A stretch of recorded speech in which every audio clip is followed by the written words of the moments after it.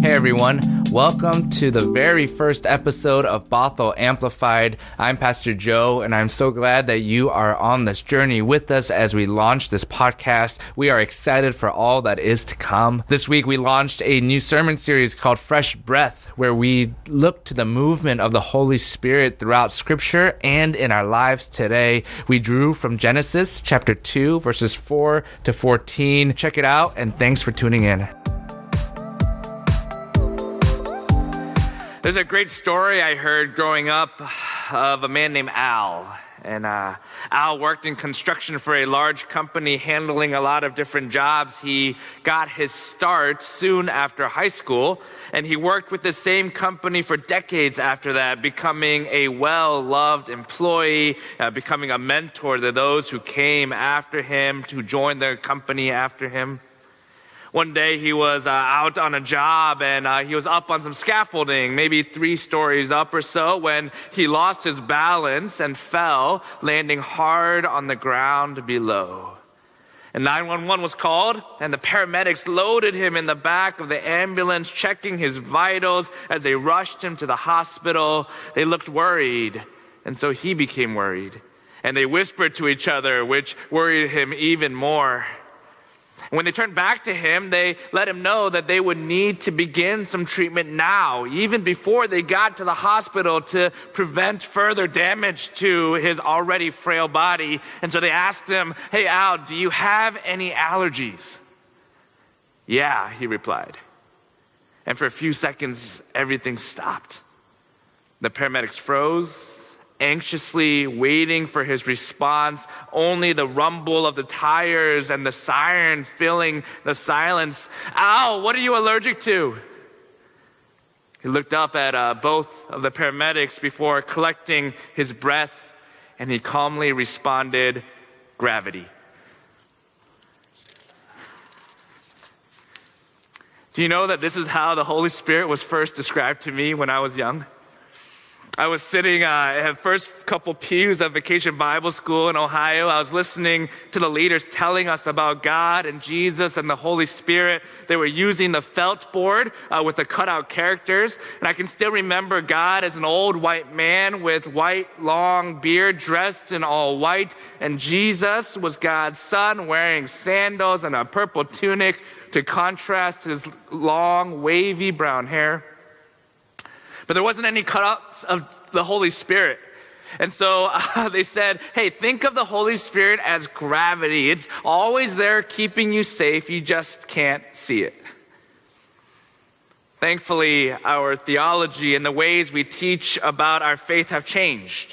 We're exploring the complexity of God beyond gender. We're learning about the historical nature of Jesus as a dark-skinned first-century Palestinian Jew. And though my grasp of the Holy Spirit has expanded, I still find myself remembering the phrase that teacher Alice told us as she explained the Holy Spirit to be like gravity. She called the Holy Spirit God's presence at work in the world. God's presence at work in the world. I like that. And so for the next few weeks, we're going to look more closely at the Holy Spirit, at God's presence at work in the world, and we'll see how the Holy Spirit gives life, how the Holy Spirit revives life, how the Holy Spirit connects lives together, and we'll close with how the Holy Spirit helps us in our weaknesses. Today we go all the way back to the beginning, to the first book of the Bible, Genesis, and we turn to these creation stories where we find that even before the world began, the Holy Spirit was present and at work.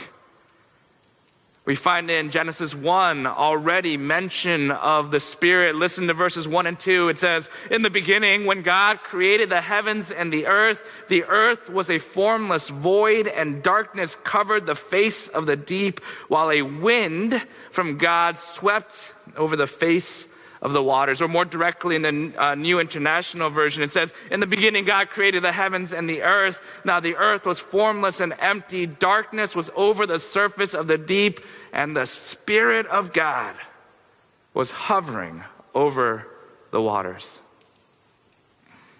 Pope John Paul II once described the Spirit as the breath of life, which causes all creation, all history to flow together to its ultimate end in the infinite ocean of God. All creation, all history, from the moon and the stars to the birds and the trees, all creation, including you and me.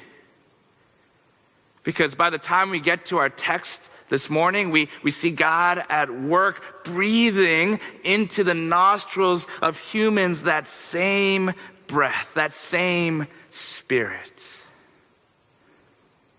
Now, for this morning, we're not going to spend too much time on the differences between Genesis 1 and Genesis 2. How most scholars agree that these were written by two different authors for two different audiences. For today, we're going to recognize that these two stories placed together side by side showcase both the magnitude of God who created the whole world and the intimacy of God who created you and me. Now, you know, in most ancient cultures, they had a creation story or creation stories, and many involve a deity figure creating humankind from clay. The image of a potter is not exclusive to our understanding of God. Think about the very academic and scholarly work from 1981, Clash of the Titans, that depict the Greek gods playing with clay figures from their reign on Mount Olympus. Genesis 2 offers us a similar framework where God's hands work with dirt. It works with the dust, with the stuff of the ground in designing and creating that first human being. Picture this God. Picture our God who focuses so closely with painstaking care to shape and to form God's creation, and God breathes God's very life, God's own Spirit into the human. Like a newborn whose lungs fill for the first time as she takes her first breath. It is the presence of this Spirit breathed into dust that gives life. In other words, if God created human and breathed the life-giving Spirit into them, and if that life-giving Spirit is of God, then the life that the Spirit gives is sacred, is holy, that life is of God. And if the Spirit is breathed into us, we then must be part of the Spirit's life-giving work as well. Remember, Spirit is God's presence at work in the world, not only at the beginning, not only at creation, but now, today, in the present, God's presence at work in the world now. About 10 years ago, my spouse, Joanne, and I had the opportunity to travel to Kazakhstan to partner with the General Board of Global Ministries, their Central Asia initiative. And we traveled with a team from Morningside United Methodist Church in New York, and we traveled from city to city across the country, from Ushtobe to Zhetigan to Almaty. We're visiting with the missionaries and with the local churches that were being started there. It was both an inspiring and eye-opening trip for me where we shared with the people the life-changing power of the gospel, where we served the needs of the community we were in, where we witnessed people committing to live their lives following the teachings of Christ. And our time there ended with 4 days leading vacation Bible school and worship, planning activities for the children of the village, and meeting people in the community. And as we got to know this beautiful people, as we got to learn their stories, we heard testimonies of hope. And these were testimonies that I confess I did not expect to hear. Because you see, the villages that we were in was mostly inhabited by 3rd and 4th generation Koreans who were living and reliving the cycles of poverty in Kazakhstan. A little history from the 1860s to the 1930s, 180,000 Koreans had settled in the far eastern portions of Russia to escape famine and poverty and Japanese colonialization. And then in 1937, Joseph Stalin loaded those Koreans into cattle cars, shipping them across the continent to Central Asia as part of his ethnic cleansing program. 40,000 people died during that month-long trip. And later on, as they resettled in this new location because they had arrived in the dead of the winter. And when we were there, we had this opportunity to visit the actual site where they landed, where they disembarked the cattle cars, and they had preserved it as a memorial. Literally preserving the holes that they had dug in that first winter to live and to stay warm. And so it's in that last day.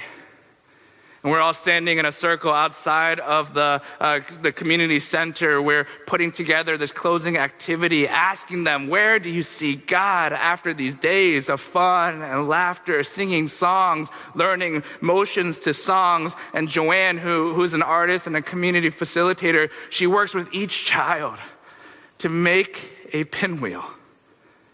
She plants them together with these kids, planting them in the ground as they share where they see God. And I'll never forget, as each child shares and as we hear these stories through a translator, the wind blows, reminding me of God's presence in the Spirit.